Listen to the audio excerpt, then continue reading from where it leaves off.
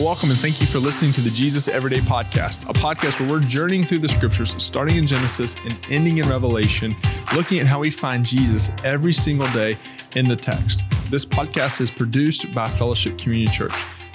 Well, welcome to the Jesus Everyday Podcast, where every word, thought, verse, and chapter of the scriptures point us to the person of Jesus. My name is Ethan Callison. I serve as one of the pastors here at FCC, and we're continuing with TJ Stratton through the book of Ezekiel as we're going to be looking at chapters 30 through 34 here today. Now, in this, we at FCC, like I said yesterday, we do the Jesus Everyday Podcast to aid you in your discipleship, getting in God's Word, because we realize reading the Bible is a daunting thing. And one of the passions that I have in ministry from student ministries. I remember when I not walked away from the church, but after I graduated high school and went to college to study to be a pastor, the Bible felt awkward in my hands. I didn't know how to read it, didn't know how to open it. And once I figured out and found out how simple it is and how the Bible becomes non-awkward in our hands and how then empowering the scriptures are into the disciple of Christ's life was just earth-shattering to me. And so that's what I desire to do, is to aid in helping you have the Bible not feel so awkward in your hands. So in this, we have our bigger discipleship pathway of aiding in your discipleship. And we really open this up in what we call our Next Steps class. And if you've never been through our Next Steps class, or even if you're like, hey, I've been here at FCC for a long time, and I may have taken the quote-unquote membership class a long time ago, but I haven't been through the Next Steps class, I highly encourage you to sign up at any of our campuses for this Sunday, December 4th. We have a Next Steps class. You can find a link to the signups in our show notes below. Well, as we hop in here today, TJ, so people get to know you a little bit more, who has made the most impact on your life and why? Man, that's a great question. There's a couple things I don't want to blow past. Mm-hmm. One of them is my parents. Mm-hmm. Like they nurtured me and provided for me and like built a lot of good character traits in me. Weren't necessarily living a Christian life, but like created a foundation of love that was very easy for me to connect to the gospel once I knew who Jesus was. That's good. It was like just set a great foundation for me. Man, my wife has been tremendously impactful in my life, just about helping me to keep my eyes on the right things. Mm-hmm. Really, she's shaped me a ton. But really, man, it's Bradley Abear. Okay. He was an employee of mine for a decade. He's now the pastor of Calvary Chapel, Roanoke. And I love that guy. I miss not being able to see him. I'm glad like he's like been called by God and doing something different, but I just miss him. Mm-hmm. And like super solid in his faith from the beginning. And I just got to work beside him every day. And if you want to know like who Jesus is and the reality of somebody's life, like spend 40 hours a week with them. Like whoever they are is going to get exposed. Absolutely. Through adversity, through trials, through things that don't go well. Like we have the greatest opportunity to shine a light on Jesus in those situations if we can handle them well. Mm-hmm. Dude, he just showed me who Christ was day in and day out by the conversations we had, the way he handled himself. And that like you think you have to be in a leadership position to have an impact on people, but that guy totally impacted my life, and I love him, and I hate that I don't get to catch up with him more than I do. Man, I love how you walk through that of like you want to know if Jesus is real in someone's life, spend 40 hours a week with them and see that. And many of you listening, you're probably listening to this on your drive to work right now, or while you're walking on a treadmill or running around or whatever it be, how you reflect Jesus in your workplace. That's why we as FCC think that Jesus isn't just a 1 day a week thing or a 1 hour a week thing. But there's 166 other hours of the week that we really want you to engage in the person of Jesus and live that out. So I love that, man. All right. Well, here today, as we're in Ezekiel chapters 30 through 34, what text stands out to you that you highlighted? Yeah, Ezekiel 30. Verse 8 says, "Then they will know that I'm the Lord when I have set fire to Egypt and all her helpers are broken."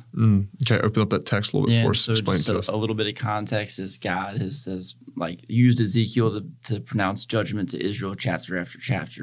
Well, now he's kind of moved to the surrounding countries. And so he's pronouncing judgment on Egypt. And spends a couple chapters there to different places. But I think to me, when I'm thinking through that reminder, it's like, man, it's just a good reminder to me of the company that I keep, who my allies are in life, so to speak, are super duper important. We talked maybe yesterday, about scripture, like connecting to other scripture and enriching it. And I thought of 1 Corinthians 15:33, it says that bad company corrupts good morals. And so like who we surround ourselves, who we spend our life with is incredibly important. And it's like we're going to go, whatever that amoeba is, like to the, like for the most part, we're going to travel with that group.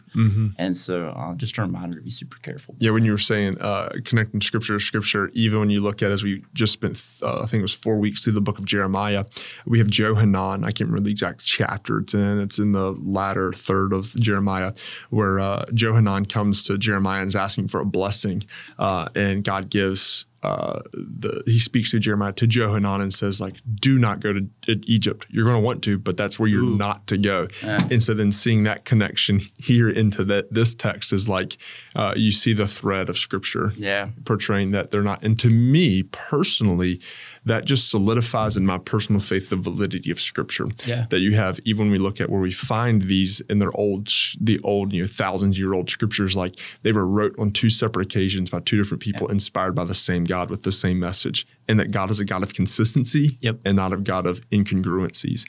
So in that, as we look at, like, as you just said, 1 Corinthians 15, bad company corrects good moral, who have been some people that just have been around you that have helped just shaped you? I appreciate you asking that. Man, one of those was thinking about life group, to be honest with you. Like, I was thinking about how hard it is for me to like work through the scripture and then talk to you directly about it. And like a lot of times you'll ask us a question in life group, or we'll be covering a text, and I'll get to hear 8 opinions of it. And honestly, that helps me form my own opinion a lot of times. And so this is actually a little bit harder because it's just me talking to you. It's like, man, I hope I got this right.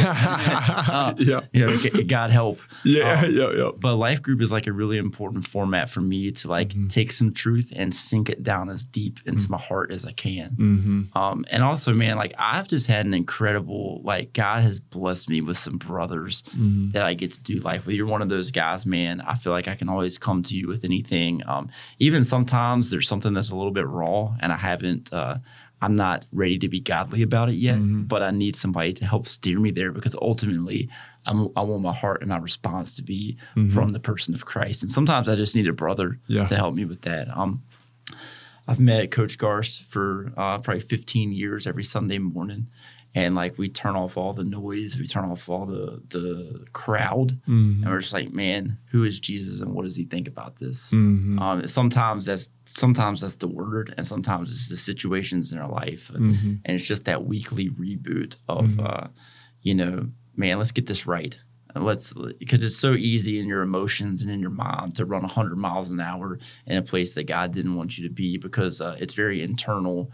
And sometimes it's hard to get out of your own way. But when I have to articulate that to a brother or confess it to a brother, is tremendously helpful to me. And Daniel and Robbie have been 2 guys that and I guess so I'm so thankful that I've been surrounded by this group of incredible brothers. But one from a thankful position, but one just kind of connecting back to the picture of like, man, I got to be pretty careful with that. Who really my allies are in life. What's their motivation? We talked about that earlier. What's their objective? And making sure that lines up with who the person of Christ is. Because I'm going to be a part of that amoeba either way.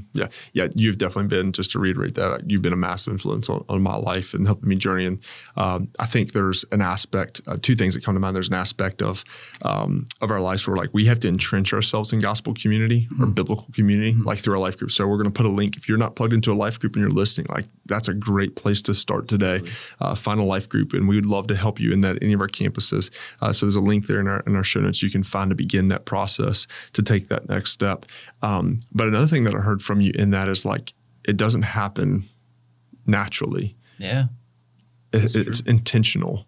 And I think that's like a separating factor of a follower of Jesus is like, and it takes humility. Like I need help to become more like Jesus and intentionally seeking out people.